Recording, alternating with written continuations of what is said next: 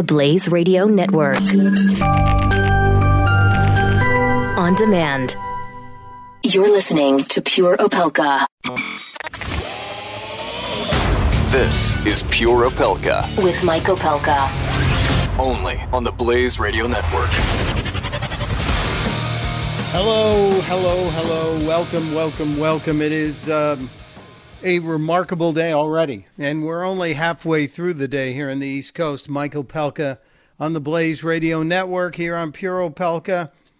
And I had spent the greater portion of the last 2 hours laying out the show, and then about an hour ago, things happened, and okay, that's the first hour. That's the second hour. That's the third hour. All right. We've got a whole new deal going on here.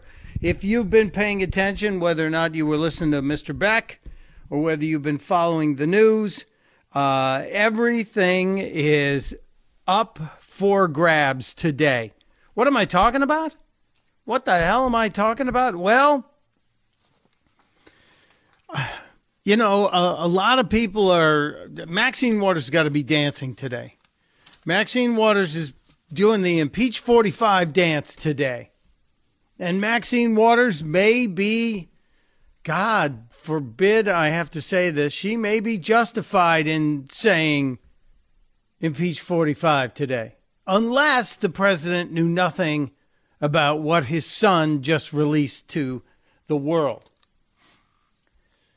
Judging from what I have read from the emails between Donald Trump Jr. and these representatives of the folks from the Russian government and the people who were involved with the Russian government, judging on what we're seeing, it sure smells like Donald Trump Jr. was kind of squeezed into releasing these emails. It sure smells like maybe somebody at the New York Times had these exact same emails, or the Washington Post had these exact same emails and was getting ready to release them. Wow. What do you think about all this? Have you read the emails? I've read them. There's one that's particularly damning. None of them are exactly good news, but there's one that's specifically pretty damning. But what do you think? 888-900-3393. 888-900-3393. I think this is a very gigantic turn of events. The son of the sitting president of the United States, just over a year and a month ago, met with and appears to have been open to partaking in some collusion. That's right, collusion with the Russian government. Wow. This email to the president's son that said they had anti-Clinton information and it was, quote, very high level, close quote, part of Russia and its government's support for Mr. Trump. And talked about incriminating evidence against Hillary Clinton.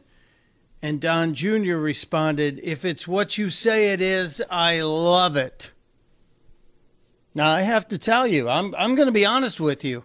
If somebody came to me and said, hey, your dad's running for president, we have some dirt on his competition, I'd say, well, of course I want to see it if it's real. But then if it came from a foreign government whose intent was to take down our government or to wreak havoc with our government, it's got to be kind of difficult. And maybe Don Jr. didn't know what the rules were, although I tend to think he's not a dumb guy. I tend to think he has an idea what's going on. But this is beyond what I expected. I expected attempts to try and bring down, constant attempts to try and bring down. But if they actually colluded, if Don Jr. and Paul Manafort, and the story was that Jared Kushner was in the meeting and got up and left briefly in the middle of the meeting. the early portion of the meeting. This is stunning news. Finally, anybody who's using breaking news on the screen is legitimately using breaking news on the screen. So I did tell you I kind of threw away my template for today, but I'm not completely. We have a whole lot more to talk about. But I really would like to know what any of you think of this. What any of you make of this. Is this enough? Is it treason, as some have called it? Is the collusion bad enough to where Donald Trump Jr. will go to jail? Is he being offered up as the sacrificial lamb? You have to wonder. You have to wonder. And can you imagine if the president did not know and just found out as all of this was unfolding? I talked to another media friend of mine today who said, he asked me, what do you think about this idea? And I agreed with it 110%. He said, if I were Donald Trump, I would get them all in the room. I'd put them all in a big room, and I would televise it. I would telecast the entire thing. And I'd have Manafort and Don Jr. and Eric and Ivanka and anybody who worked on that campaign, Kellyanne Conway, any and all of them, and say, all right, what did you write down? Everybody's got to come in with a list of the contacts they had with Russians, with anybody who could have been messing with this election. Let's just get it all out there and be totally transparent. I described it as trying to rip the Band-Aid off real fast, because this drizzle, this nonstop drizzle, drip, drip, drip of these releases are going to cripple any agenda that this administration has. It's going to stop anything and everything. And, justifiably so.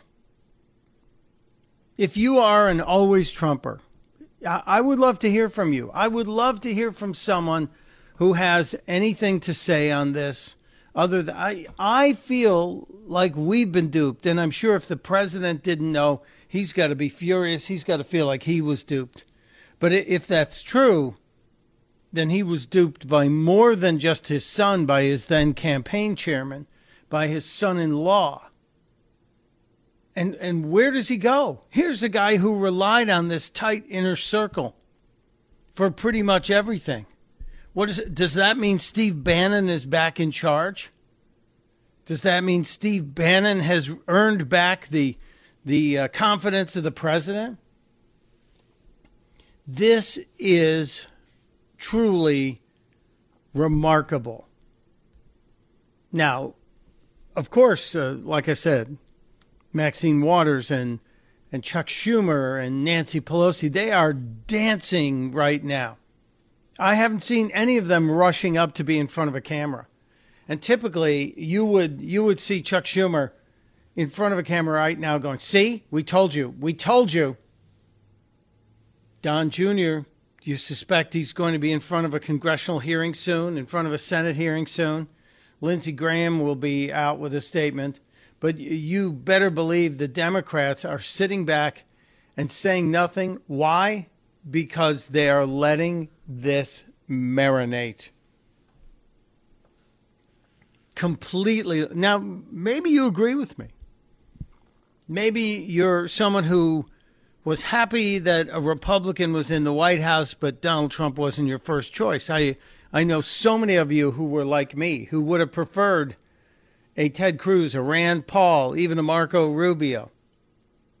Well, you might get your chance to have one of those in the White House as a vice president if this goes as far as it could go. If this goes to the point where it reaches the president, then that means President Pence. And frankly, after looking at the pictures from the weekend, I don't know if you saw the pictures of Vice President Pence with Marco Rubio. I couldn't help but look at those two and think, no, that's not a bad ticket. That's not a bad 2020 ticket, is it? I think the GOP has to get in a big hurry, get in front of this and try and figure out where it's going. But unless you know all of the stuff, unless you know exactly what the hell is happening or has happened in the past year, you're in big trouble. You're not going to be able to make a plan. The damage control is in full operation right now. Full operation. I just can't even believe this. And some of you are saying, Mike, you've never supported Donald Trump. That's not true. I voted for Donald Trump. I actually admitted to voting for Donald Trump. And I've told my neighbors here in the socialist, communist, anarchist town of Arden, Delaware, that I voted for Donald Trump and I would do it again tomorrow. I wasn't voting for Don Jr. I wasn't voting for Ivanka. I wasn't voting for Kellyanne Conway. I was voting for the guy who was going to give us a bunch of great choices on the Supreme Court. And you know what scares liberals more than anything? And this has got to really be a shock for them. If this were to force Donald Trump, if this reached all the way into Donald Trump's office, not just his son, not just his son-in-law, if this reached all the way inside and he resigned or had to face impeachment, can you imagine the Supreme Court justices that Mike Pence would appoint? Do you have any idea how scary that is to liberals? It's terrifying. It's absolutely terrifying. So we shall see. We shall see. But that's my welcome to the show today on this Tuesday. That who knew this was coming down the pike? We knew there was going to be a struggle over Donald Trump Jr.'s meeting with the Russian woman. But now we know why. We'll get deeper into the emails that he released. And they're out there. He put them out himself. The administration can say that. But they also probably will admit that they put out this email because, well, the Washington Post and the New York Times would have beaten them to it if he didn't do it before noon. Mike Opelka on Pure Opelka. Coming up today, we're going to meet a Canadian guy who's ticked off about the terrorist that his government is giving $10.5 million in Canadian dollars to, the guy who killed an American.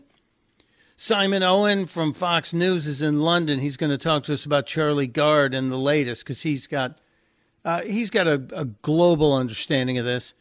And I hope at the bottom of the hour we're going to talk to the conservative mama, the woman who gave us many laughs yesterday with the crazy conspiracy theory that should be coming up around the corner on Pure Opelka. Pure Opelka with Mike Opelka on the Blaze Radio Network.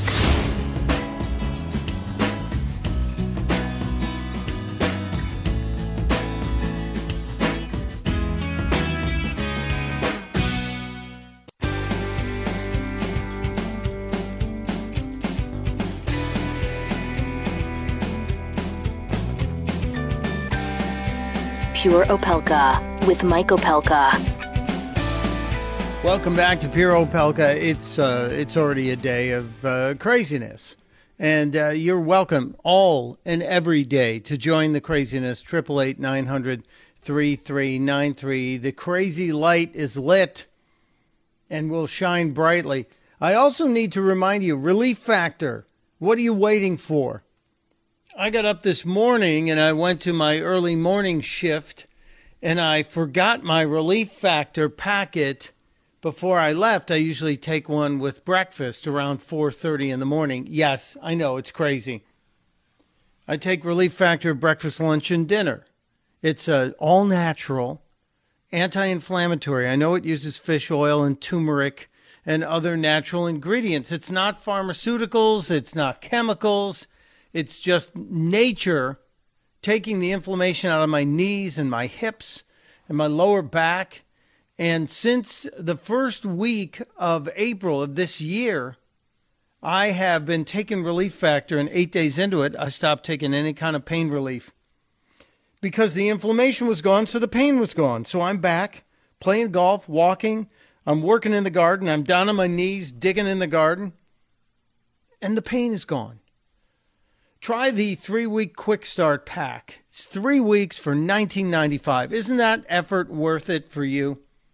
Isn't $20 worth being pain-free if it works for you like it does for thousands of people?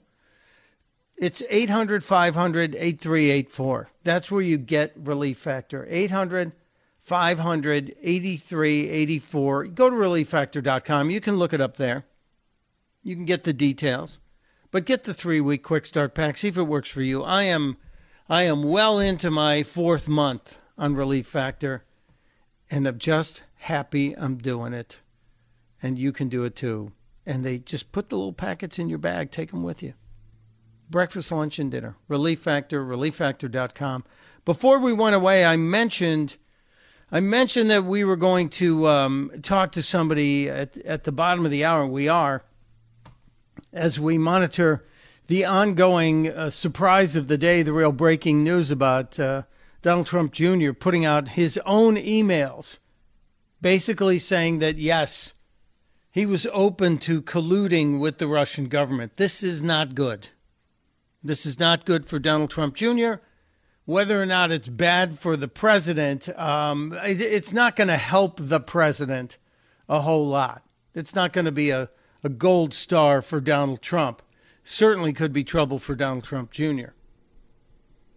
What we also have coming up around the bottom of the hour is a discussion with a young lady. We introduced you to some of her work yesterday. Online, she is known as Conservative Mama. ConservativeMama.com. You can find out more about her. But she's also been kind of unvarnished in her approach to getting the message out to the liberals that we as conservatives aren't going to be quiet.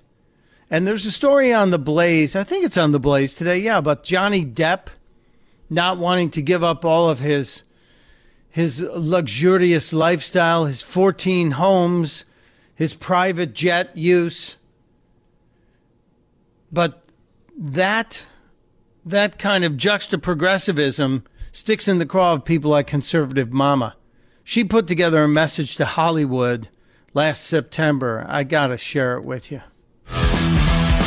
This is a bunch of different people speaking to Hollywood celebrities and letting them know how conservatives feel. Hollywood, we don't need you.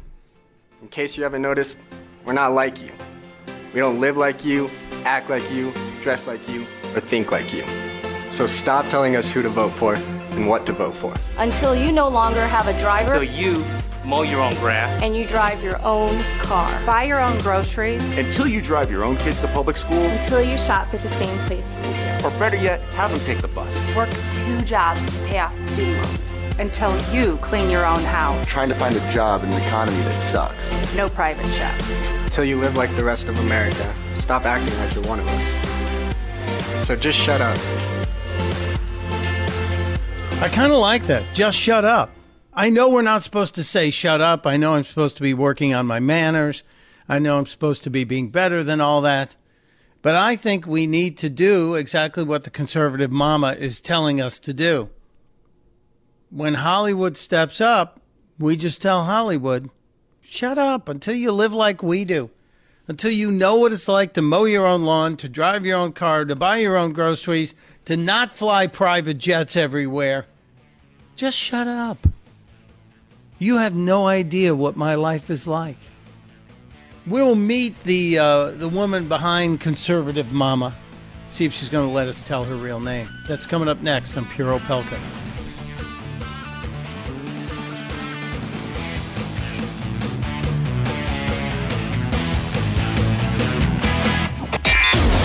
You're listening to Pure Opelka with Mike Opelka on the Blaze Radio Network.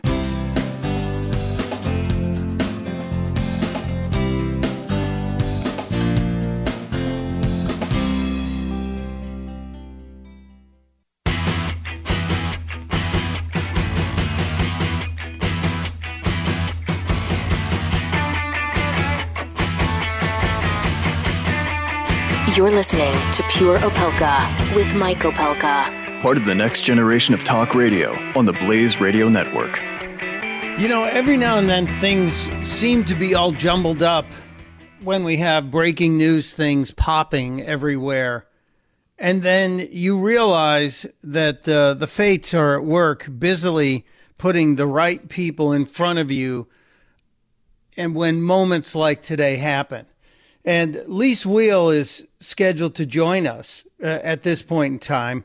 One of the smartest people I ever watched on TV. One of the most fascinating people. You know her from Fox News. You saw her you've seen her all over the place. She's also an author and a person who is a prominent trial lawyer, worked in the federal prosecutor's office. And we were going to talk about, and I really want to talk about, all of these people who are maybe discussing secession and getting their states to break up in the secessionist movement. But I also have to ask Lise Wheels, we welcome her back to the show. Today in the last hour has been crazy with the Don Trump Jr. emails. Have you been keeping up on this? You know, I have to say, in the last hour, I have been in a cave, so you've got to keep me just a little bit abreast. But I have a sinking and sneaking feeling about what you're going to tell me. Donald Trump Jr. First of all, we are not going to skip out on the secessionist movement topic. No. You wrote this. Keep on going, because, like I said, we'll get to that feeling. Donald Trump Jr. in the last hour has released emails on his own Twitter account. They're emails that we anticipate would have come out, would have been published, and the Washington Post or the New York Times would have put them out, basically saying he was open to collusion. This meeting happened. It was about colluding with the Russian government. He forwarded the emails in complete entirety, everything that was there, to Paul Manafort and Jared Kushner. So you had the campaign chairman and the guy who is now one of the highest advisors to the president getting this. It is, I think this is dangerous stuff. If you haven't seen the full details of it, I think there's real serious stuff here. Very serious stuff, but again, I have been in a cave for the last hour, but this is not surprising at all to me. And the reason for that is he's got good lawyers who told him exactly this, which is that don't hide it because this will come out. The worst thing you can do, and we've seen this again over and over and over, from Nixon to Martha Stewart to do I need to go drop any more names, that the cover-up is always worse than the crime, or at least befitting to the crime. And when you're in that kind of position, the American public will forgive misdeeds. The American public will forgive them because we all sin. We're all sinners. But what we won't forgive, and by the American public, I mean you and me and everybody else that's listening, we forgive because we are all sinners, but we don't forgive cover-ups. And we certainly don't forgive cover-ups from people who are at this at this high echelon. And so he's got good advisors who are saying, give it up. And give it up now. You should have given it up probably before now. But today's the day. It's no better than today. And so, it's shocking, and it stinks right now that we're hearing it, but better now than, 6 months or tomorrow when we are going to find out about it. We are going to unearth these emails. Someone will at some point unearth these emails, whether it's in civil or criminal discovery, or whether it's good journalism, they will be unearthed. This story, if the president didn't know about it, has got to be creating a certain amount of tension in the Trump family at this point, I imagine. But it's so early in it, Lise Wheel, that I'm not going to press you on it because I know, first of all, it's like I said, it's just unfolding within the last hour. All this is suddenly rolled out. So I don't think anyone, as you've said, has fully grasped it. And yesterday he did announce he was bringing in some pretty high high-powered lawyers some very expensive legal talent, and you're now that you're putting this together. Yeah, this sounds like advice a lawyer would say. Get it all out now. Oh, of course. Get Rip it all the out Band-Aid there. off. I mean, that's, it's sometimes the very most high-priced lawyers, and some of these people are my friends, so I got to put that right out there. These are some dear friends of mine, are the most simple-minded in the sense, and I say that in the kindest of ways, in the sense that they'll say very simple things like, just tell the truth, because the truth will set you free. It will come out. We aren't stupid, meaning we, the public, we aren't stupid. And journalists aren't stupid. We're going to find it out. So, don't cover it up. We're not in an era where cover-ups happen. We're not in the JFK era where you can be philandering around or doing this or that and nobody's going to cover it. It will be covered. It will be unearthed. So, lawyers can't hide it for you. So just get it out there, and then we'll figure out how to deal with it and how to put the best face on and all that. But just get it out there, and we'll go from there. Because I can't underscore enough that we really are such a forgiving nation. If people just bear their warts and fall upon the sword and say, this is what I did. I didn't know all this was going to happen, and whatever, then that's where the lawyers come in. Then the lawyers can paint the story, and then they can massage the facts. But they got to get the facts out there, get the warts out there. And then that kind of deflates the bubble, deflates journalists go out there, you can find everything you want, go out there, knock yourself out. It's all out there. Now the lawyer's job is to, okay, it's all out there. Now how do we frame the picture? Now how do we frame all of it? Okay, that's their job. That's how they're paid that big bucks. But get it all out there and then work with it. Well, this is, if anybody thought the agenda of the GOP was going to be moved to the front page, I have big news for them. It's not going to get there for a while. No. And then that's a shame in a sense, because healthcare, come on, it's got to be dealt with. And here we thought that, it was going to take after the 4th of July break, then that was going to be moved front and center to the fore, which it really should be. That's got to be dealt with. I really lauded and clapped for the Republicans that they didn't sort of Nancy Pelosi healthcare, and by Nancy Pelosi healthcare I mean didn't just sign the bill and then read it. Let's sign it and then actually read it afterwards. I mean, that was so horrible what happened with the Nancy Pelosi of it. But on the other hand, they can't just then dump it and say, okay, well, we'll just let it languish. Got to figure out what's going on. So, there are major issues that need to be dealt with, and you're dang sure that Democrats aren't just going to let it sit there for the next go-around and say, oh, well, let's just not talk about how the Republicans didn't solve health care. Let's just not even raise that. Come on. They're not going to just let that be, and nor should they. Nor should they. I wouldn't. We wouldn't do it if the tables were turned on conservatives. Exactly. Thank you, sir. You got it right. So come on, fair's fair. or not, but there it is. But now or not, there it is. Or not. You wrote an op-ed piece in the Atlanta Journal-Constitution a couple days ago on the secessionist movement, and I spent 13 years in Texas. And when you move to Texas, the first thing they tell you is, by the way, if we don't like what the government's doing, we have reserved the right to split into our own nation. That's what you get when you get your little driver's license there in Texas, is it, huh? Yeah, and they say, we've got the 5 states drawn up in case we need to do it. So just be aware, you might be part of the country of Texas versus the state of Texas. Well, it's true. Texas is man, they've got the economic power to do it. And Calexit, which is a serious movement, which has, California, Washington, Oregon, who knows who other states are going to grab onto. That is a serious movement. And California has got the economic clout to do it as well. So, these are serious movements. And when I was researching for Separatists, which is a fiction, it's a novel, it's about it's a television reporter there at Global News Network in New York. And I thought, but I do serious research for all my novels to make them, real, even though it's a fun beach read. I thought, I'll set myself up for a Google alert on separatists and secessionists and all that, and sit back, drink my coffee, and I'll get one alert a day, one alert a week or something. I'm kind of joking. I don't just sit back and drink my coffee, but I do drink coffee, but whatever. I digress.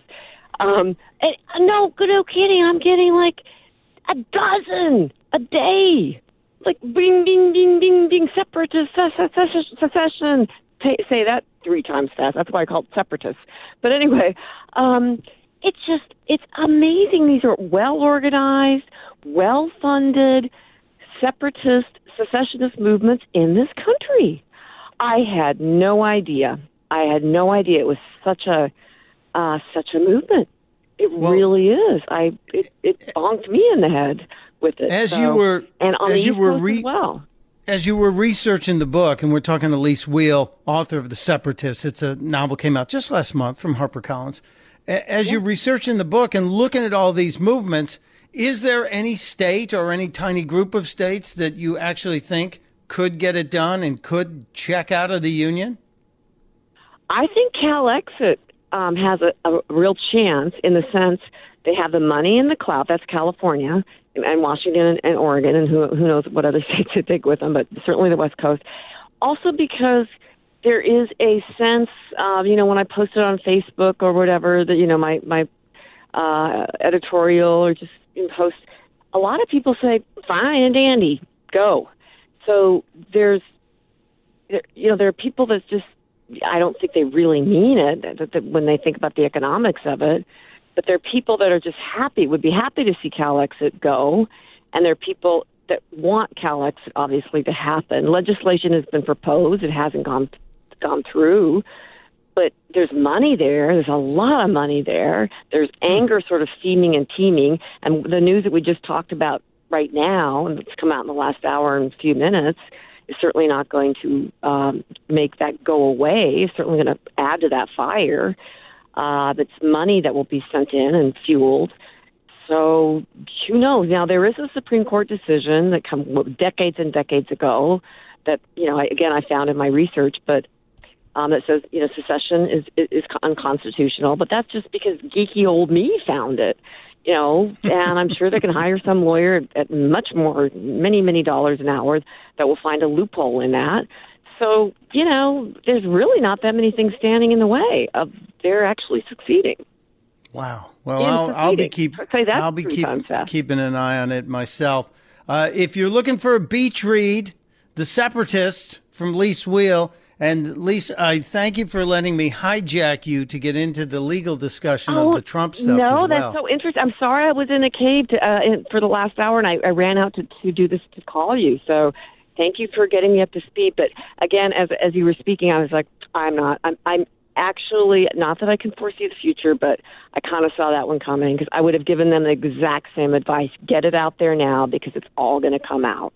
Well, great. Come back anytime, please, Lise Wheel. Oh, thank you so much. I will. I would love to. And just email me directly. I'd love to be on and chat with you any old time. Please, will do. And we got to run, too, or we're going to hit that commercial wall. We'll be right back. You're listening to Pure Opelka with Mike Opelka on the Blaze Radio Network.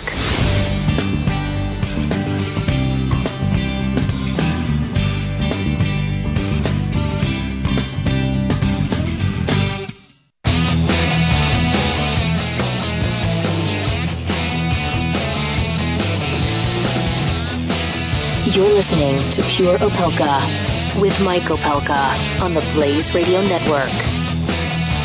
Reminding you, yes, we were scheduled to speak with a conservative mama this hour, but the change in the news with the breaking news about Donald Trump Jr.'s emails being released put us in touch with Lise Wheel, our legal eagle friend. So conservative mama joins us tomorrow. And you're going to have fun with her. We will get to the conservative mama tomorrow, and there's so much more to talk about today. When we come back after the break, Simon Owen, Fox News radio guy from London, who's on the streets in London, wants to talk about the Charlie Gard situation. And who am I to deny that? Plus, we're going to talk education later with Shannon Joy, our buddy who really keeps me abreast on everything going on with Common Core. I asked her to look deeper into the Every Child Succeeds Act that we talked about 2.5 weeks ago when we discussed the psychological exams that were being foisted upon kids without the parents' knowledge or the kids' knowledge. So we're going to get into how to fight that. And in the final hour today, as we watch everything else that's unfolding with this email story and Donald Trump Jr. and the Russians, we're going to talk to a buddy of ours in Canada who is working to get the Canadian people to donate money, not to the terrorist who killed the American soldier, but to the family of the victims. So while Canada apologizes, one of our good Canadian friends is trying to do the right thing and take care of the family of the victims. We'll be right back after the news on Pure Opelka.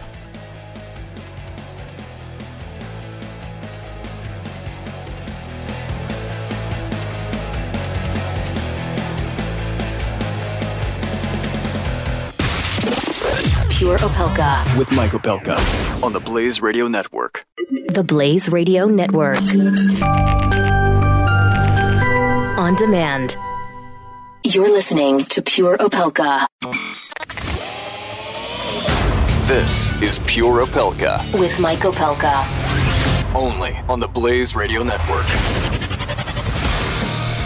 Second hour of Pure Opelka kicking off right now as we follow all of the details on this breaking news story about Donald Trump Jr. releasing the emails about the meeting he had with the Russians. This story is growing very, very quickly, and it's getting legs, and I think it's going to run for a while, so we'll have to watch it. Lee Sweel brought up some terrific points beforehand, saying that it was probably the advice of a lawyer, a very high-priced lawyer, who said, get this out now, and then let's work on putting everything back together. But there are important questions being raised by people on all sides of the media here. People asking, what did the president know, and when did he know it? It's kind of difficult to believe that Paul Manafort, the chairman of the campaign, and Jared Kushner, the president's son-in-law and highly respected advisor, would not have brought this up. And they were privy to, everything that Don Jr. was receiving from these folks. From the press representative, the promoter, the kid that was the pop star. It's all in there. And all of those emails were forwarded with everything included, so that certainly opens up Don Jr., Paul Manafort, Jared Kushner for subpoenas to speak in front of the Senate Intelligence Committee, the House Intelligence Committee, the special investigator, Mr. Mueller, and God knows if there will be a grand jury seated to look into this.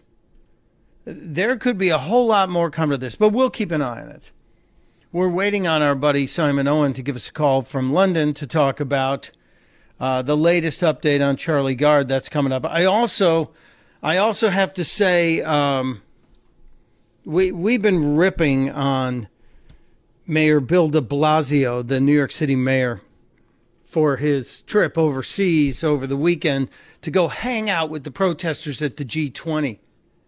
And you wonder, how does the mayor of New York avoid a conflict of interest on this free trip to Germany where he's speaking out basically against America?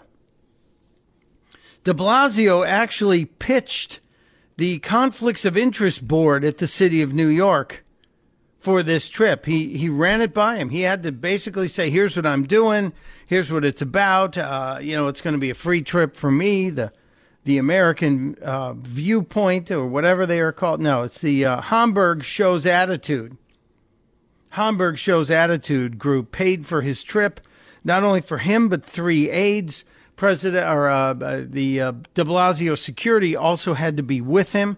So the city of New York paid for his security as well. This was not a cheap trip, but it was free to de Blasio. He just had to prove that it was in the interest of New York City and achieved, quote, a city purpose. What is a city purpose? Well, if prove that it supports the ideals of New York and New York City, represents the values of New York. Well, he said that he was representing New York City and our values and providing an alternative American viewpoint to the deeply problematic vision of President Trump. That's the case they made. That's what they told the Conflicts of Interest Board. Now, in order to get something approved by the New York City Conflict of Interest Board, you just have to have a majority of the board say, yeah, okay. How many people are on that panel? 5 people. How many people did Bill de Blasio appoint to that panel? 3 of the 5. What a load of Bravo Sierra. This guy, I'm telling you, this is not about, well, it is about slamming Donald Trump. That's what Bill de Blasio is about. It's also about Bill de Blasio in 2020. He's trying to position himself. But one of the greatest things to come out of this was the response from a police officer who recorded a message for Hollywood and Black Lives Matter about their reaction or lack thereof to the assassination of the New York police, the officer who was in the van. This is brilliant. He recorded this on his dash cam. Since Officer Familia was killed, 4-6 precinct, New York City Police Department, the one thing I want to know is, where the hell are all the celebrities now? Where's all the sports teams wearing NYPD stuff? Where's the hands up, don't shoot people? Where are you right now? Why is it every thug, every career criminal, every piece of garbage, low-life scum of the earth gets the attention when they're shot and killed for breaking the law, for threatening others, for victimizing people? When they're shot and killed by the police, they become heroes. Their families become millionaires. You got a New York City police officer, mother of 3, out there, sitting in a gang-infested precinct, sitting there in a high-visibility post to deter crime. She's just sitting in a vehicle. And this coward walks up and shoots her right in the head. That's a victim. Of course, these morons will swing it that this guy was a misunderstood youth, victim of the system, and he was angry at the police. And others will say it's the police's job. The risks are there. They know the risks, so they get killed, they get killed. That's a person that chose that job to make a difference. That's a mother of 3 children. She went to work and didn't come home. Where the f*** are you now? Where are the celebrities now? I don't hear you. I don't see you. And believe me, society sees that. You want to make a difference? You want to be a celebrity? You want to be an athlete? You want to mean something? You want your life to mean something more than a trophy or some BS award that you get? Do the right thing. Support your police. God bless. God bless you. Thank you, sir. What a great statement.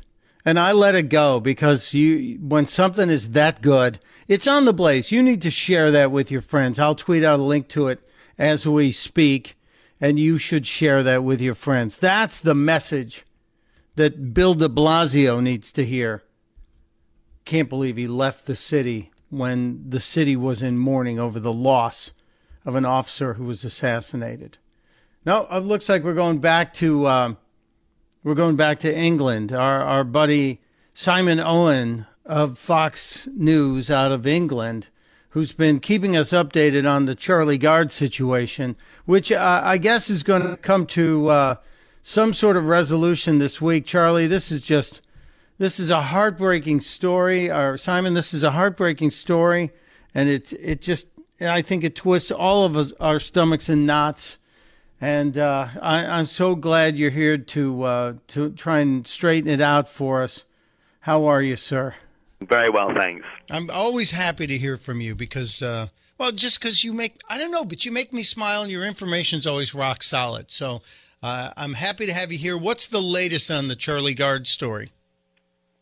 Well, I mean, as you alluded to, it is a wrenching case, this one, and it's one that continues to bounce through the British and European courts.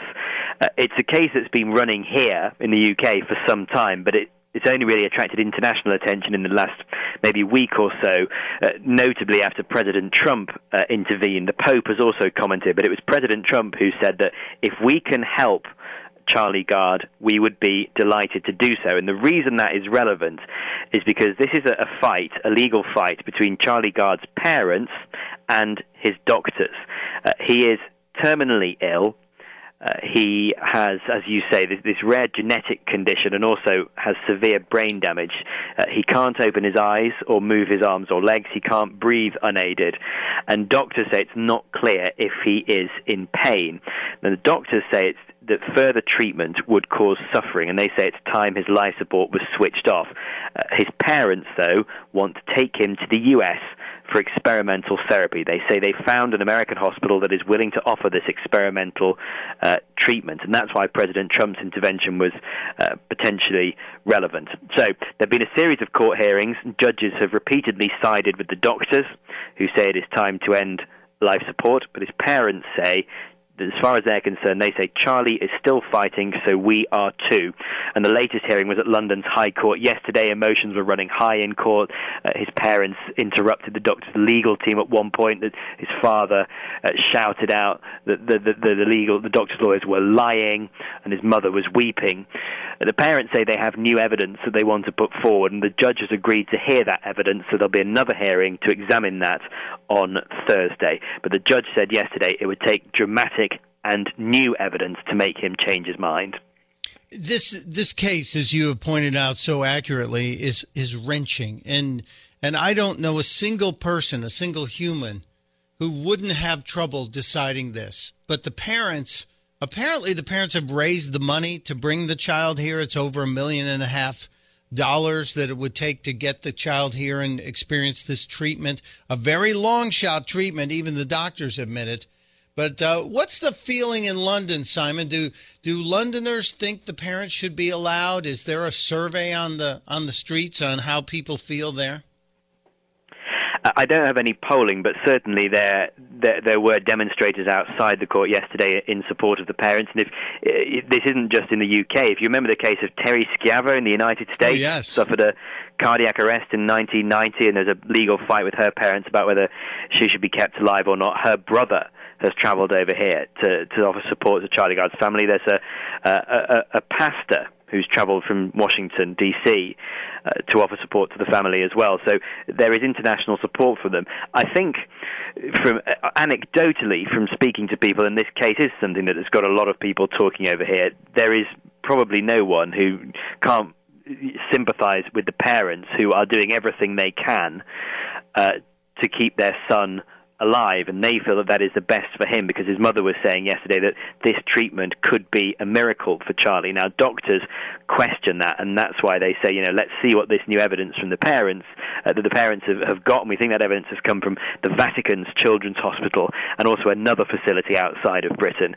Let's see what that evidence is. But, the judge is saying it's going to take something big to change my mind. And this may sound like something that is, I think it's probably unlikely that something like this would come up in the United States, but in the British legal system, if there is a dispute between doctors and parents about the treatment of a child, then it goes to the courts, and a judge is tasked with deciding, and the judge is told that the rights of the child are to be put first, and that's what's happening here. So at this court hearing yesterday, the judge said let's see this evidence, let's get it together. The parents' legal team said, give us 3 weeks.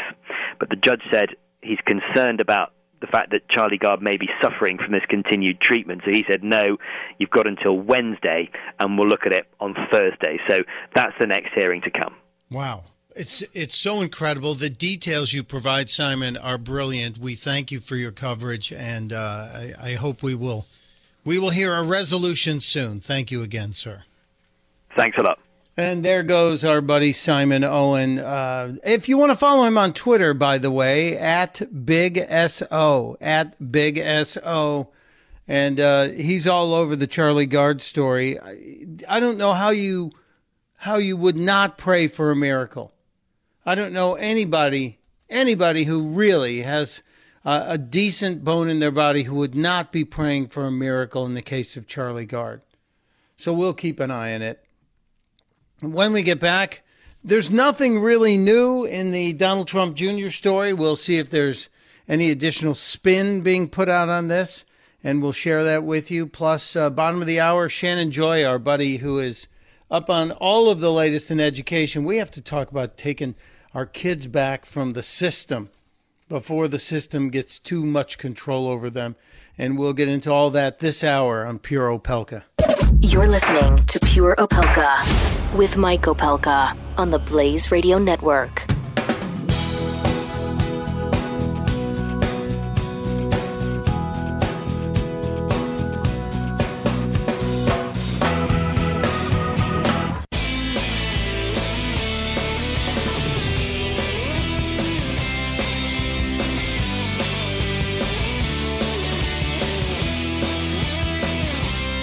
You're listening to Pure Opelka on the Blaze Radio Network.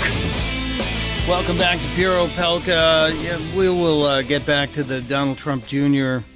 email story in a minute. I have to remind you, I'm in the middle of a search for some new term life insurance, trying to make sure there's enough coverage. God forbid anything happens, but, things happen. So I'm seeking it out, and lo and behold, this new company came to the Blaze as a sponsor. It's called Health IQ. And if you go to the website, this is really, I think, innovative, fascinating, and it's what you call fair and equitable in terms of how you get your life insurance. healthiq.com/blaze, healthiq.com/blaze. These guys are providing term life insurance based on not just your age and your gender, but based on your health IQ and how health conscious you are and how you live your life. Those really should factor into it. They've combined science and data, and they've got the insurance companies now on their side saying, you're right. You're right. Somebody who runs a mile with a better time than other people is probably in a lot better shape and should get a better rate. What about how you are health conscious in terms of how you eat, how much sleep you get, what you do in your daily activities? Do you walk? Are you sedentary? It should have an effect. So your health IQ can affect your cost of life insurance. And I'm in the middle of it right now. I have an appointment scheduled this week to get the final stage. I've taken the online test, which was very good. It taught me things, but it also taught them about me. I had a 15-minute phone call with one of the representatives, and they pre-qualified me for an incredible rate on $1 million worth of insurance, an incredible rate with a major carrier. So I'm pushing forward. And if you're looking for anything to do with life insurance, check out healthiq.com/blaze, healthiq.com/blaze. Take the quiz, get a quote, see if it works for you. It sure looks like it's going to be a smart decision for me. And welcome, healthiq.com/blaze. Very, very happy you're with us. The latest on the Donald Trump Jr. story, and this story was breaking just before we went to air. This story was just coming out, and it was Donald Trump Jr. releasing the emails from his his own account, showing how the meeting with the Russian woman came about, showing who was involved, showing that Jared Kushner was involved, showing that Paul Manafort, the campaign chairman at the time, was involved. And the problem here is in campaign finance laws. Now, I know what you're thinking. Campaign finance laws, how does that affect a meeting with some Russians, and how is that collusion? Well, the collusion is apparently evident, to me anyway.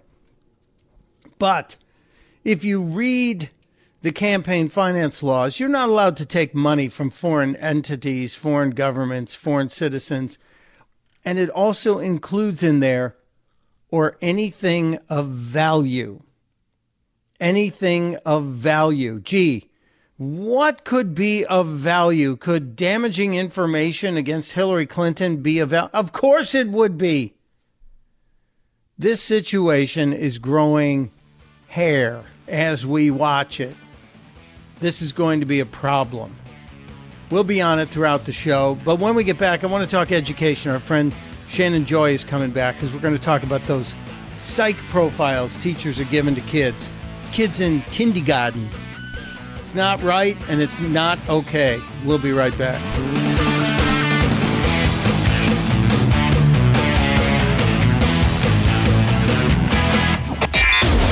You're listening to Pure Opelka with Mike Opelka on the Blaze Radio Network.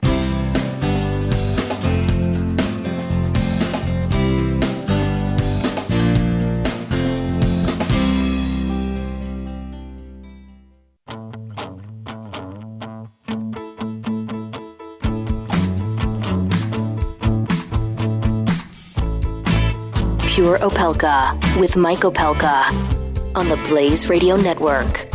Welcome back to Pure Opelka. Half of the show today is going to be busy, and you better take notes. You better pay attention. And most of that is really for me because I take notes and pay attention. The information comes fast and furious around here.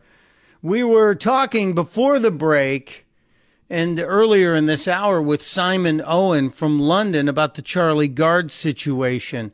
And one of the chilling things I heard from Simon about Charlie was the way the Brits look at the relationship between parents and children and the government and children, that the courts will always come down on the side of the government versus the parents when it comes to the welfare of the child, that the parents don't have that kind of relationship. And this is what I blame on the single-payer health society thinking, that this is socialism and socialized medicine. Well, just as dangerous in my mind is socialized education, is government control of everything to do with education. And it sure feels when you look at things like No Child Left Behind and Common Core, and now Every Student Succeeds, that this has kind of worked its way into our education system. We talked briefly last month about the mental health assessments being done on kids via Every Student Succeeds Act. And because, A, I'm not a parent, and B, I'm woefully uneducated about the education system, I try to learn. I depend on people like Shannon Joy, a radio voice I respect, but also a brain I respect when it comes to this issue. Shannon and I have talked about Common Core, and she's graciously agreed to give up some of her day to talk about Every Child Succeeds Act and this really nefarious, dangerous infiltration of the kids. Welcome back, Shannon. Am I over-dramatizing this? No, Mike, thank you so much for having me. I love being on with you and your audience. They are amazing. I always get lots of nice feedback on Twitter when I come on. So I'm just thrilled to be with you. And Mike, you're not overstating this at all. Parents need to start to think about schools. When you talk about the concept of socialism, right, the government ownership of resources, right? They want all the money, they want all the land, they want all the capital, they want to own business, they want to own institutions. And we have to begin to understand that socialism, communism, totalitarianism is also about ownership of the most valuable resource on the face of the earth, and that is the human mind and the human body. That is human capital. This is the way that the government planners, this is the way that the corporations look at your child. This is the way that they see educational institutions coming in and intervening with your child. It is because at their core, they do not see the child, the human, as an independent sovereign being created by God in the image of God that is protected by their parents here on earth. They see that child as human capital. And so everything that you're seeing happening in schools today, whether it's ESSA, whether it's the standardization of all curriculum, whether it is the dumbing down of every child, whether it is a takeover of every school, whether it's charter or private, public, by the federal government, whether it is the school to work programs that people like Donald Trump and Betsy DeVos trumpet as something very good, what they are doing essentially is seizing the child from the parent in all of their capacities and moving them through a churn and burn type of situation that is going to create widgets for the corporations and pliable servants for government planners. That's what they want. Go ahead. That's amazing to me. And you know what? When I think about this, Shannon, we're talking to Shannon Joy, a radio host, but somebody who understands education and what's going on.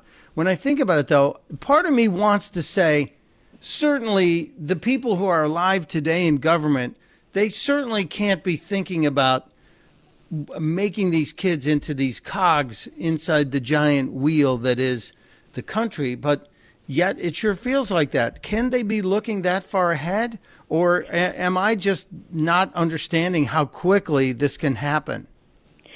Well, first and foremost, you have to look at the mindset. So many of planners, I think it was C.S. Lewis that talked about the well-intentions of the tyrants, right? People who are well-intentioned. It is a God complex that progressives tend to have, where they believe they're doing this for all of us in our best interests.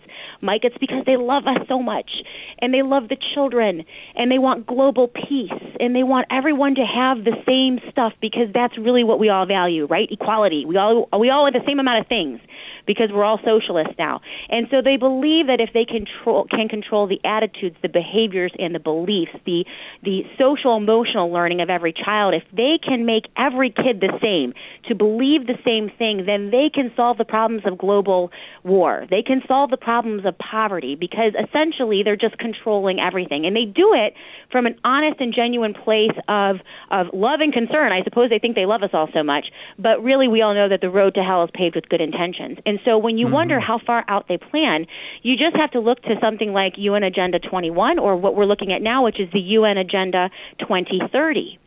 So we're in 2017 right now. They are looking 15 years out from now, and they are moving towards, and if you want to find the common theme in all of this new curriculum, in the next generation curriculum of Common Core standards, it is all under the name of sustainability and the goals of the United Nations and their agendas to control not only land, to bring all of the land under the control of one governing power that is unelected, it's a global power, but also to bring all human capital, all children, under that same type of power. And these are the goals. They move very slowly. They move very progressively.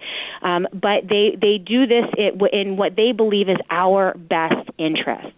And so, go ahead. You know, Shannon, I hadn't even thought of tying it to Agenda 21 and now Agenda 2030, but you're spot on. And I did study Agenda 21 inside and out, and it does relate to everything that's in the UN Charter and the UN Bill of Rights, which includes the everyone's right to the equal amount of education, the equal amount of housing, the equal amount of work, and it is then government as the main provider, whereas families used to be the main provider for citizens on this, at least in this country. But I didn't even think about pulling it into Agenda 21. And the minute you bring up the word sustainable, absolutely sustainable, then the little hairs on the back of my neck stand up. And I start going, uh-oh, watch out. Well, if you want them to stand up a little more, Mike Opelka, we just concluded the high-level event on education, which was a UN-led event on education that was focused around Agenda 2030. And UN General Assembly President Peter Thompson said this, and this is the quote. This was just recently. It was reported in I don't have the name of the publication here. I'll get it for you. But he said this: "We must educate young people about the logic of the 2030 Agenda for Sustainable Development."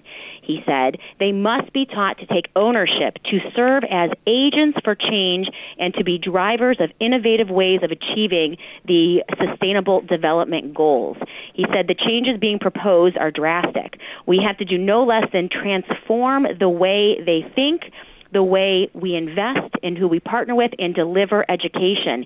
He said that children must be subjected to universal early childhood education. We need coherent practical strategies for the development of children's physical, cognitive, and emotional skills to set up positive adult productivity and behavior. And this is the 2030 version. You see, Agenda 21 was more about land and commodity. Agenda 2030 is more about the human capital. It is the mind. And the government owns the body through universal health care. They own the mind through universal indoctrination through government schools. And that is what we're facing today. Wow. Shannon Joy, in the minute and a half, 2 minutes I have remaining, how do we stop the infiltration in the education system? Okay, Mike, the first step is the hardest, okay? This is what I tell everyone. The first step is the hardest. The first step is that we as conservative Republicans have to realize that we are up against our own guys, that we do not have a friend in Donald Trump. We do not have a friend in Betsy DeVos. We do not have a friend in Ted Cruz. We do not have a friend in Mike Lee. There is not a single national voice out there, whether it's on media, Fox News, any of the big talkers, some besides you and Glenn Beck, who will talk about this, but most of the big talkers will never discuss this. And so the first step is to admit that this is being pushed by our own guys. And until we rip away and rip ourselves out of the two-party paradigm, the Democrat versus Republican paradigm, and realize they are of the same team, they are on the same team, then we won't be able to stop this. Then you need to be able to get involved in your own local community. You have to start to refuse evaluations. You have to start to refuse any federal testing. You have to get connected with local advocates in your state. They are all over the country. Common Core advocates are some of the smartest political activators out there today, Michael Pelka, because we went into this as parents who were earnestly just looking for the truth. And when we found the truth, it was, it's hard truth, but that's really what needs to happen. You have to rip yourself out of that paradigm and then get active locally, start refusing the tests, and things will come up from there. From your lips to God's ear and to many of the people who we need to get activated and awakened to the reality of what's going on in the schools. It's so important. I know I'm way late. Dallas is in my ear going, you got to break. Is there any national politician who's with us? Is Mike Pence with us? Is Marco Rubio with us? Pence is one of the worst. Pence did the rename change. He's a change agent. Betsy DeVos is a change agent. I don't think Donald Trump even gets it. I don't even think he knows what's going on. I mean, he's lost in all this. He's surrounded by people who are pushing this. The best we can get, really, it started with Glenn Beck. Michelle Malkin is good. Susan Berry's reporting at Breitbart is phenomenal. Jane Robbins, Neil McCluskey at Cato Institute is very good. Truth in American Education. Nobody we've elected. No one we've elected. No one. We tried to get Cruz on this. This was one of the biggest bitter disappointments of Cruz during the primary. I think he would have won the primary if he would have won the Common Core Warrior Mamas, and he wasn't able to do it because he wouldn't meet with us, and he wouldn't look. And I don't think it's because he's in on it or he's a bad guy. I think they just don't. They don't want to go through the trouble of really understanding it and then going up against those big lobbies, the lobbies in school choice movement, which are big corporations who are in bed with the government and the union. So this is a bottom-up grassroots effort, and it will be until we push our message out there. Well, Shannon Joy, you live up to your name. Thank you for all you do. Follow her on Twitter, and hopefully she'll be back soon. Thank you, my friend. Thank you so much, Mike. Talk to you soon. Talk to you, and we'll be right back after a break. You're listening to Pure Opelka on the Blaze Radio Network.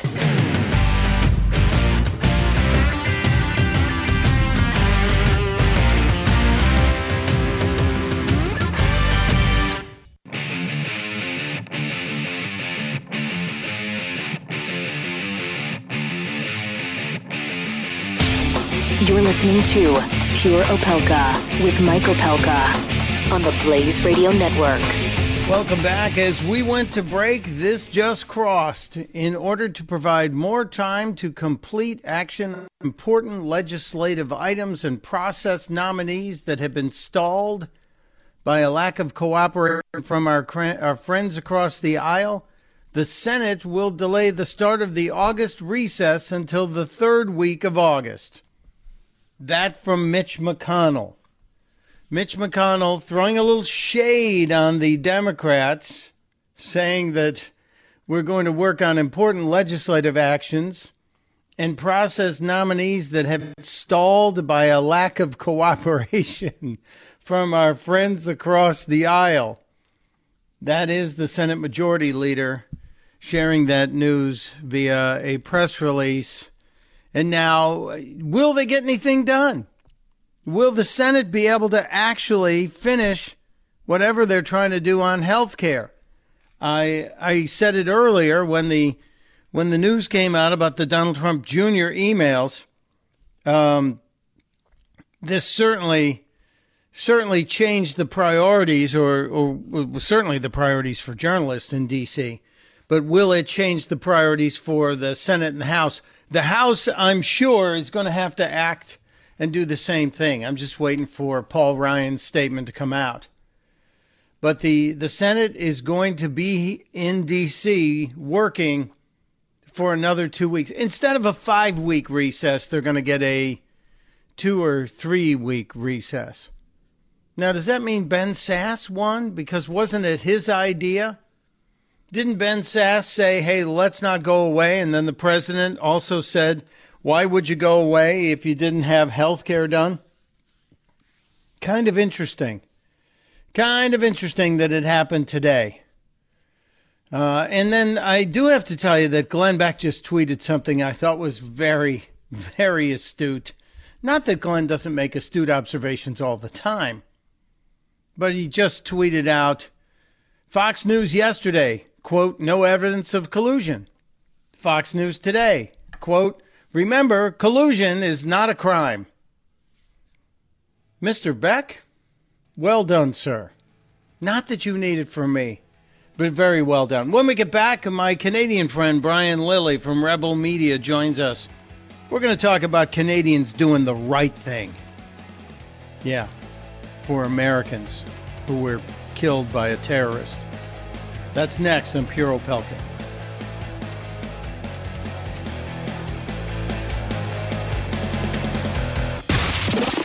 Pure Opelka with Mike Opelka on the Blaze Radio Network. The Blaze Radio Network. On demand. You're listening to Pure Opelka.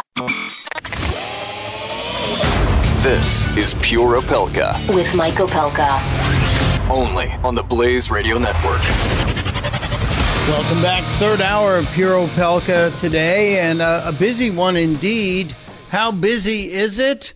Some of the primetime news anchors are finding themselves called in for extra duty since the release of the Donald Trump Jr. emails. Yes, the word bombshell is appearing on many reports, and I can't say I disagree with it. We'll get back to any breaking news on this, but right now we have bigger fish to fry. Something we've been talking about since July 5th, actually. We talked about this after we first heard about it because it really ticked us off, and it ticked us off in two different ways. Number one, it's the story of Sergeant Spear, an American who was killed serving for this country in the Middle East, and another American soldier, Sergeant Lane Morris, who was blinded in one eye. all by the actions, admittedly, of one Omar Kadir. Now, he was 15 years old in 2002 when he allegedly, or let's drop the allegedly. He admits to throwing the grenade that killed Sergeant Christopher Spear and wounded Lane Morris. And then recently, our neighbors to the north in Canada did something that I can't believe even happened. And to talk with us about this is a Canadian friend, a guy I call friend and have done so for many years now, Brian Lilly, a beacon of conservatism in the Great White North. I'm happy to talk to you today, my friend. How are you? Well, happy to talk to you, Mike, but still I'm outraged the way you are about the $10.5 million that Justin Trudeau gave to Omar Khadr a week ago. And it's infuriating, but here's the good news. In case you were thinking Canadians were on board with this dunderheaded move by our esteemed Prime Minister, nope. Poll just released late yesterday shows 71% oppose this. They said they shouldn't have given him the money. They wanted him to fight it out in court. Hey, he was suing the government for $20 million. If they lost in court, Canadian people would rather that than him just saying, all right, I'll give you $10.5 million. Yeah, so what? First of all, I didn't properly give you enough credit. Brian is a broadcaster as well, a journalist, a broadcaster. He's with Rebel Media. You can find him on brianlilly.com. You should follow him on Twitter. But Brian, why did the government settle?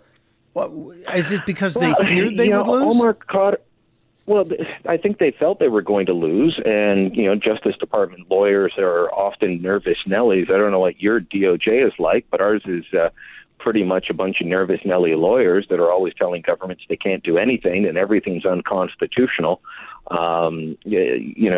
The previous government, and once before even of the Liberal stripe, got used to just ignoring their advice because they were constantly, you can't pass this law, it's unconstitutional, you can't do that. So those are the people advising the government and saying, well, you're going to lose and we violated his rights, so you've got to pay him $10.5 million.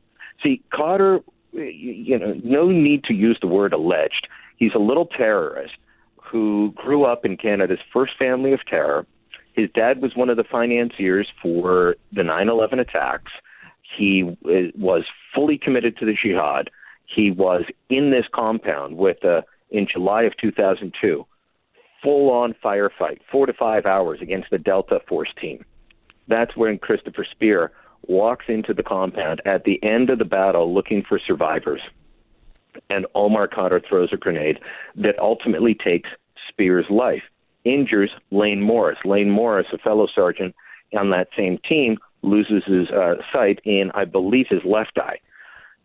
Omar Khadr is treated, despite doing what he did, he was treated by American medics. He was flown to the same hospital, military hospital in Hamburg, Germany, as Christopher Spear was. Christopher Spear succumbed to his injuries in that hospital.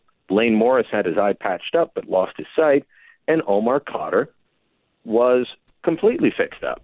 He went to Gitmo, and because Canadian intelligence officials and foreign affairs officials went down and interviewed him while he was at Gitmo, our Supreme Court ruled that the government violated his rights. But the court never said give him money. That was Justin Trudeau's idea. Wow. Just an amazing story when you think about it. You think about American soldiers going in to clean up after a firefight, to look for survivors. One's life is taken from him by a 15-year-old. Now, all these people are saying, well, he was a kid. He was just 15 years old. Trust me, you're 15 years old in Afghanistan. You're about the equivalence of a 25 to 30-year-old here in the Western world. You're probably I'm sure he was quite adult at the time. And people keep saying to me, well, he was a child soldier. He did not meet the legal definition of child soldier. They call him that based on emotion, based on their wishes, based on things that have been passed since at the international level, but there is an actual legal definition. So all of Khadr's supporters want the Geneva Convention applied to him. They want international law applied to them. But when you point out, well, wait a minute, he didn't meet the legal definition, I had one guy say to me, well, that's just some esoteric definition. That's the bloody United Nations. So people are outraged at this payment, and I'm trying to turn the anger, Mike, into something good. I'm asking people to donate to a fund for the Spear children, the two kids of Christopher Spear, to show that not everybody's on board with this. Now, I'm speaking mostly to an American audience now, but up here in Canada, we've raised just shy of $100,000 so far. The goal's $1 million. Will we make it? I don't know. It's a tough goal. It's an ambitious one, but we've raised just shy of $100,000 for them in only a couple of days.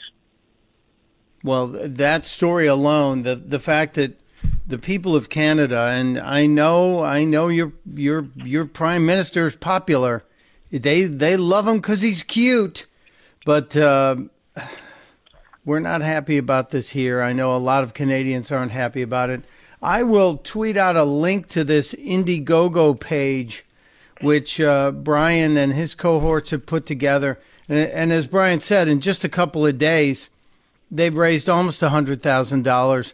The money is to go to the widow and the two kids who now don't have a dad, who are trying to grow up. And you can just put Spear Kids in the memo section if you want to send checks. But it is it's a way for us to help out the Spear family. I can't believe America didn't step up and do something about this, but it took us being slapped in the back of the head to realize a terrorist is getting an apology and 10.5 million Canadian, and not even having to. All he had to do was threaten to sue. He didn't even have to go to court on this one. He just had to scare. Not a single word of testimony was heard, Mike. Oh my gosh! Not even. This is what makes me angry. Not a single word of testimony was heard, and the Canadian leader said, "Well, why don't we just settle it and give him an apology? Here, we're sorry, and here's $10 million." Yeah. Wow. And I'll give you something else that might outrage you. You said the American government or the American people should have stepped up on this. I'm sure many will donate to this. But when one of our service members loses their life serving our country, the Canadian government gives them a one-time cash payout of $360,000. Now, there's going to be other ways that they're looked after, but that's the one-time cash payout, $360,000. I don't know the exact figure in the United States for the same thing for one of your active service members losing their life in the line of duty. But my understanding is it's not dissimilar. It's between $250 and $500, I believe. So similar figures that we're looking at. That's for losing your life. This guy gets $10.5 million for his rights being violated. And this is, we lost just about 160, just under 160 soldiers serving in Afghanistan. This guy was fighting in Afghanistan against us and our allies. 97 Canadians lost their lives to improvised explosive devices, the roadside bombs. He's on video making those roadside bombs and planting them. CBS and 60 Minutes have run the footage. It's out there. And this guy gets $10 million. So we're trying to say, let's, maybe we can raise 10% of that and give it to the victims. And I hope that the audience will consider chipping in $5, $25, $500. If everyone knows what their position is, and some people can chip in $500 or $5,000, others can chip in $5 or $25. It all will go to a good cause. Well, I will. I'm in. As you are talking to me and explaining to me, I'm just typing away and making my contribution. And I also just retweeted your original post for this Indiegogo fundraiser to try and help the children of and this was let's be clear about the victim here. The victim here was not a warrior. Yes, he was a warrior, but he was a medic going in to help people. As Brian said, they were going to look for survivors. This was a medic whose life was taken by a soldier who threw a grenade and killed him and wounded another Army sergeant. So, Brian, we will definitely talk about this, and we'll keep posting on it, and I'll mention it daily to make sure, because who knows which person of deep pockets will hear this and choose to help, or at least pass it along to other outlets and maybe get the word out. But, we're just one little show on the Blaze Radio Network. I do know a guy who's got another show that comes on before this, and maybe he can talk about it as well. You might have some deep pockets. I think I know the guy you're talking about, Jeffy. Yes, Jeffy's pockets are very deep, but they're also lined with foil because they can keep food fresh for hours on end. It's a very special kind of pants he has. I don't want to go into it, but, I think I've heard enough.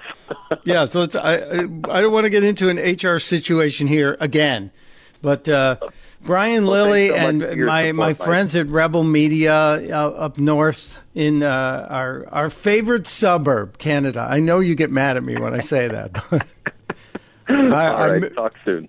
I miss hanging out with you, sir, but thank you, and I hope we see you soon somewhere. Are you going to be at Freedom Fest next week, the end of next week? Actually, I didn't even know it existed. It's kind of a libertarian thing. It's out in Las Vegas, but I know Mike Lee and Mr. Forbes and a lot of the libertarian crowd are going to be there, and I'm trying to weasel my way out for at least Thursday and Friday and Saturday of it, but we'll see. So maybe we'll excuse to go to Vegas. Well, yeah, sure. Why not? Don't tell anybody. Let's not have this conversation on air. I have to have this discussion in more hushed tones. But thank you, Brian Lilly. I appreciate you and hope we can help out. Thanks, Mike. Bye. Take care, my friend. When we get back, more news of the day, and we'll check in on the latest of this crazy breaking story with Donald Trump Jr. and the emails. My name is Mike Opelka, and this is Pure Opelka. Pure Opelka with Mike Opelka on the Blaze Radio Network.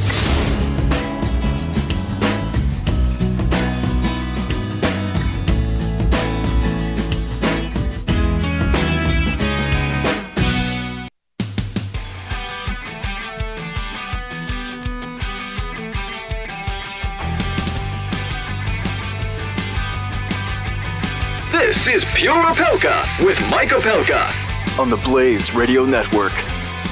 Welcome back to Pure Opelka, watching everything that's going on today. Wow. It is, it's got to be a very interesting day. This is one where you can say things changed almost hourly as we watched the morning when we were told we were going to get a look at the GOP renewed health care bill, the replacement bill. And we thought, okay, maybe we're going to see something. And then the story that was swirling from the weekend, that was swirling around the Trump White House, suddenly became a lot more fast-paced. We had the story that said that Donald Trump Jr. had a meeting with some Russians. He first thought it was going to be about adoptions. Then it turned out not to be about adoptions. He was told somebody had some nasty information about Hillary Clinton. So he brought Paul Manafort, who was the campaign chairman, in with him, and he brought Jared Kushner in with him. Now it turns out that, yeah, this did appear to be connected to the Russian government, and they were trying to offer information. And I have to tell you, if I were a political neophyte, if I were somebody who didn't know, and this was a year and a month ago, 1 year and 1 month ago, in early June of 2016, this all went down. You would hope, because they'd been on the campaign trail for a year, the Trump campaign existed a year before this, and we were winding down, getting close to clinching the nomination.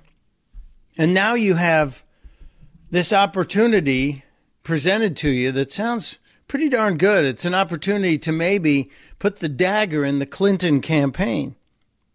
If you're told, wow, we have some really, really interesting data, some news that could sink Hillary Clinton's campaign permanently, because she seemed to keep coming back from every scandal that was hitting her, the same way the Trump campaign seemed to bounce back from things that the candidate would say or things from his history that would come back. So by saying we have some highly sensitive Clinton dirt, and knowing that it was a Russian government attorney, somebody who had a connection to the Kremlin, of course, that makes it a problem. Because based on campaign finance and the rules, you're not allowed to take money from people out of foreign countries. You're not allowed to take money from foreign countries. And you're also not allowed to accept anything of value. Anything of value. Well, I guess that's the argument that's going to be made, is that the information that was given, or that was rumored to have been given, when Donald Trump Jr. made the meeting arrangements and brought in Paul Manafort, and he said, "I would, if it is what you say it is, I love it." Those words kind of damning. And again, if you're out there and you're a Trump forever person, if you're a Donald Trump no matter what person, I would love to hear your take on this, but most of you are silent. 888-900-3393, 888-900-3393. I guess the question now, maybe it's a late-breaking question of the day, is what's going to happen? What do you think will happen with Donald Trump Jr.? Is this now going to sink Donald Trump Jr.? Does this rise to criminal activity? There certainly are people on the left who are already saying it. All you have to do is go on Facebook and Twitter and you're going to see it. It's already out there. And then there are others who said, look, Hillary Clinton set up a server, 30,000 missing emails, and nothing happened to her. So why not? Why not think that Donald Trump Jr. will have nothing happen to him? Well, I don't know. You know, all the stars seem to be lining up on the opposite side for this. I really think this is, oh boy. I think this is going to be a bigger mess than anyone fully understands just yet, especially when you bring in Paul Manafort, especially when you bring in Jared Kushner. And yes, Kushner left the meeting ahead of everyone else. But this is, in the words of Joseph Robinette Biden on the signing of the Obamacare deal back in 2009, this is a big effing deal. I think this is a very large deal. And I think the word bombshell, I think it's accurate. A lot of people are talking about Donald Trump Jr. going to jail or prison, if you will. And maybe that's the case. He certainly has some very expensive lawyers. He certainly got the best lawyers money can buy. But we'll see. We'll see. There's more stuff going on today. I have to dip into some of that. And there's some crazy things happening today, and I certainly want to share that with you. So when we get back, we'll talk about Bixby, Oklahoma, and what we know, because one of you was a little too close to that explosion. That's next on Pure Opelka.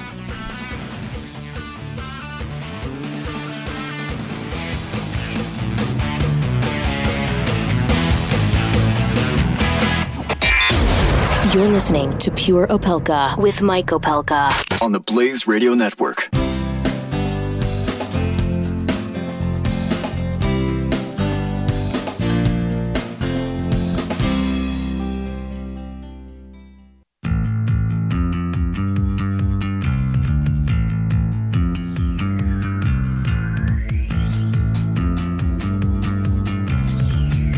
Pure Opelka with Mike Opelka on the Blaze Radio Network.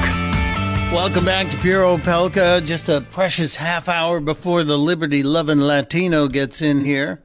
And I want to thank all of you, especially those of you who have written to me and said, you know, I tried Relief Factor and it worked for me. Anybody who called in and said, yeah, I gave it a spin and it worked for me. If you get the 3-week Quick Start Pack, you can find out what I found out on day 8, that a natural remedy can eliminate the inflammation in your joints. Like my knees were killing me. I ran marathons, I trained, and I wore out some parts, I'm sure. But the inflammation was causing pain, horrible pain. And so I started Relief Factor. I took the 3-week quick start pack, got on it, and I found out what Todd Bennett found out when he tried it. This is Todd's experience. So I got a job with a cable company, and in December 2005, I fell from a highline pole. And morphine, Oxycontin, and all that stuff, I was in bed for the last probably 8 years of my life. Got the Relief Factor 2 weeks later. I got up out of bed. I could go like this. I stood up, and it was just, wow. I mean, the pain wasn't all the way gone. It's enough to where I could get out of bed in the morning. I look forward to getting up out of bed. I do yard work now, back in the wood shop, woodworking, and just actually living my life. I'm not dull no more, you know? I can't promise you won't be dull anymore, but the Relief Factor all-natural combination worked for me. So go to ReliefFactor.com. Go to the website and check it out. Call them. Ask about the fabulous, for me, very fabulous 3-week quick start pack for $19.95. The number is 800-500-8384. 800-500-8384. It is Relief Factor. And speaking of smart people, Mark from Maryland is checking in today. Hello, Mark. Welcome to the program, sir. Hey, how you doing today, Mike? Well, I'm wrestling with the breaking news. I'm watching the news networks are all kicking into breaking news mode. You're seeing Anderson Cooper on CNN in the middle of the afternoon. You're wondering if Brooke Baldwin is kicking herself for taking vacation this week. But yeah, big stuff's going on. I think this is a big deal. What do you think about this, Mark?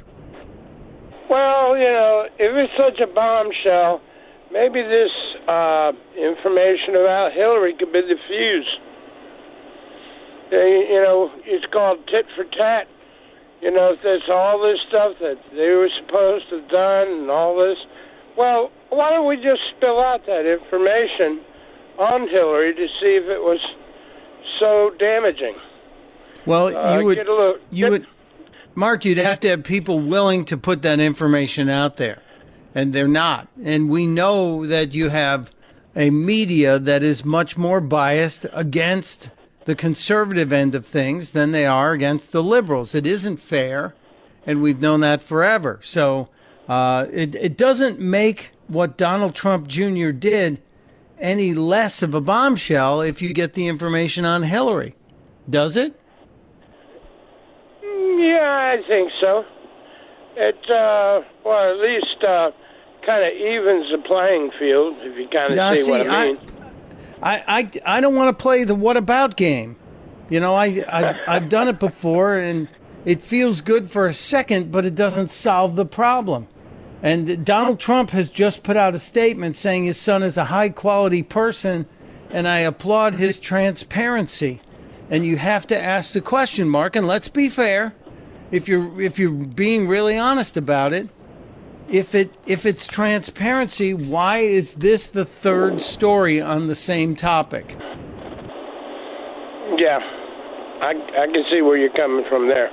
Yeah. If it's truly transparency, then why were we told one thing on Sunday, another thing on Monday, and then here it is Tuesday, and this nuclear bomb of political information drops, and we hear all of the stuff that we didn't want to hear about Donald Trump Jr. And could you claim that he's a political neophyte, that he doesn't understand, that he had no idea what he was doing? I guess so, but I don't think that's going to hold water. Okay. Also, another reason why I called in is that my wife wanted to know. She heard I came in the house, we turned on the radio, and she said, "Is that Mike?" I said, "Yeah, that's Mike." She says, "What's going on with Charlie? What's going on with Charlie? Have they passed that emergency stuff to make him American citizens and his family and get him back over here where he needs the treatment?" Well, you're talking about Charlie Gard, the 10-month-old in England. Charlie Gard, yes.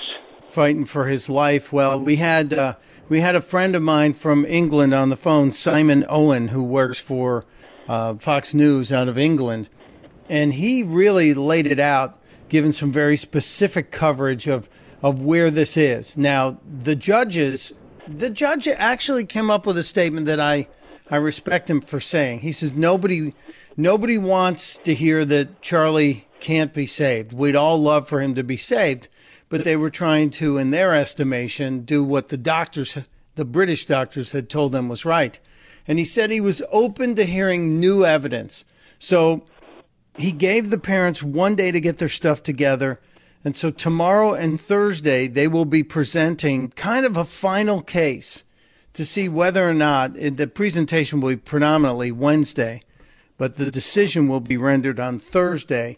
And we don't know yet. We really don't know, because according to the British law, as explained by Simon, the government will side with the National Health Service. The courts will side with the National Health Service as opposed to the parents on treatment, which again calls to mind the question of death panels and why government-run healthcare is such a dangerous and dumb thing. But tomorrow there will be a very emotional and powerful hearing again on behalf of Charlie. And I believe there are 2 American doctors who have written letters asking the courts to review what they believe is a new level of treatment. And if that works, then maybe we'll go forward with that. But we'll know Thursday. And I imagine it'll be probably Thursday morning sometime, because that'll be around the middle of the day, London time. So decisions coming soon, Mark. Decisions coming soon. Well, in the meantime, we're going to do a heck of a lot of praying. And everybody I know, and my family and friends, they've been praying. We got to get that child taken care of. Not according to the British, but according to God's will. Well, I think you're absolutely right, and I know that we have to pray that more people hear the story, because even if Charlie doesn't make it, which, the odds are stacked against him pretty heavily right now, even if Charlie doesn't make it, I still believe that trying to save his life might yield an answer that could save another child's life, and we just don't know. I just don't think you ever stop trying. I don't think you ever stop trying to save a child if you have the wherewithal and the will. And I think his parents have both. So God bless him, and let's hope something good happens, Mark. Let's hope. But we'll know tomorrow. We'll know tomorrow. Well, my wife and I, we dumped a bunch of stuff onto Facebook. We're getting a lot of responses on it. And I think, for anything, if the media won't cover it, Facebook will. It depends on what angle you spring it on them. You're absolutely right. And I think a lot of these stories, but for social media, would not be known. So we appreciate, and I'm sure the parents appreciate your efforts. Thank you. Thank you, Mark. And God bless you and your wife, and have a great rest of your day, sir. Bye. When we get back from the break, I will explain why some of your friends are looking for mint leaves, fresh mint leaves, and sugar and rum, why others are taking pictures of their dogs and cats, and why some of them are putting on cow costumes and headed to the mall. I'll explain it all next on Pure Opelka. You're listening to Pure Opelka with Mike Opelka on the Blaze Radio Network.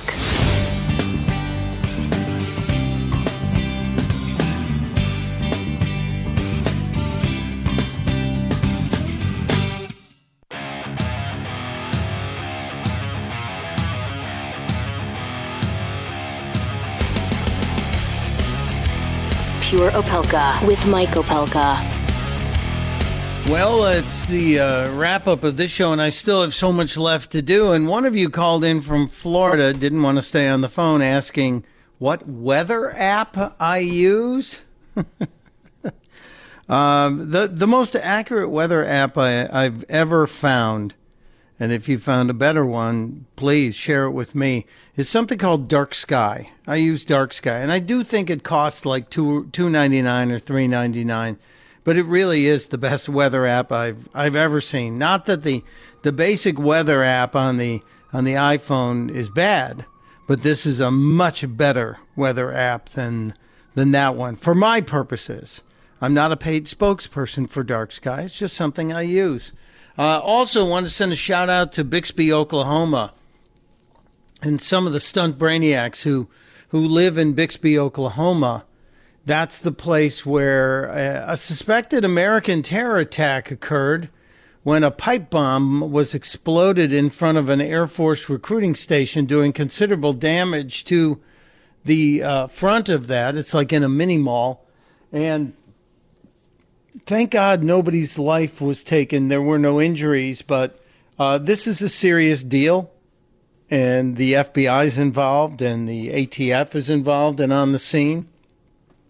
So to our friends in Oklahoma, we're with you. I know it must have been a harrowing night. One of us here in the Stunt Brainiac family, one of us lives less than half a mile from that place. And I know the night was a little more than testy for you. So hang in there. Also, San Francisco, boo on you. San Francisco schools will no longer offer chocolate milk when classes resume this fall. Kids can't have chocolate milk at school. That was one of the few pleasures we looked forward to at the cafeteria. Chocolate milk. They're doing it because they're just trying to save the children. 40 calories a day. Oh, stuff it. 40 calories. How about you reinstate gym classes so kids can go out and burn off 400 calories? Let them have all the chocolate milk they want. And do you like Pringles? And do you like Top Ramen? You know, those ramen noodle things? Pringles and the one of the top ramen companies are going to make chicken ramen flavored chips. So you're going to be able to buy a Pringle that is flavored like Top Ramen chicken soup. If you have Dollar General stores in your neighborhood, you'll be able to get them. No, thank you. I'm not a fan. Not a fan. And I mentioned that today is a day that you'll see people gathering rum and sugar and mint because it's National Mojito Day. Not a mojito fan. It's also National Pet Photo Day. So some of your friends will be posting pictures of their dogs and cats.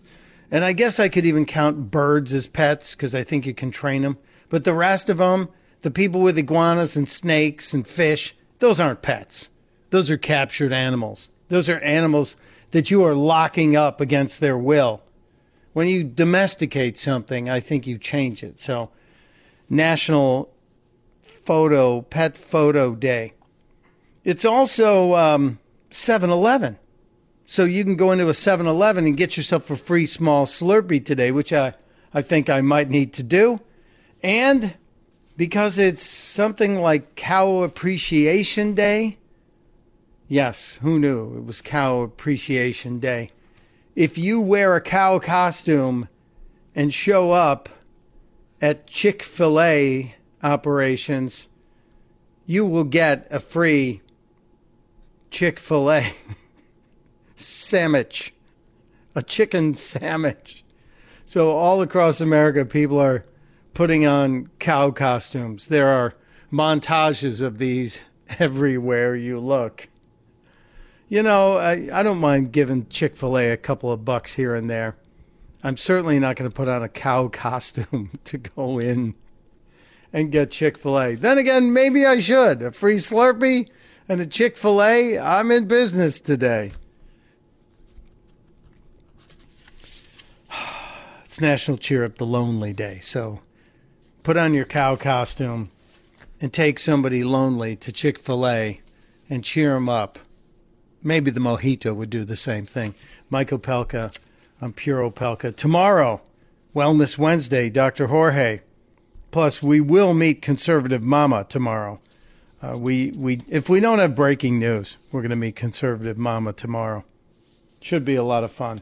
I'm hoping the earth doesn't open up and swallow us all up tonight. But who knows? It could happen. It could very easily happen.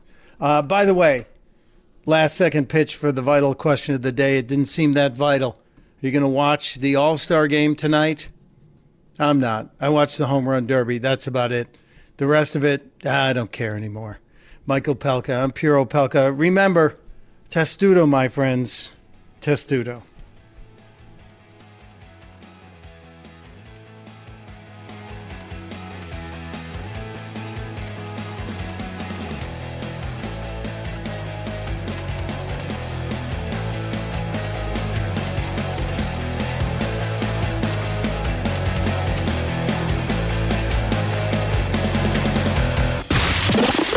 Pure Opelka. With Mike Opelka on the Blaze Radio Network.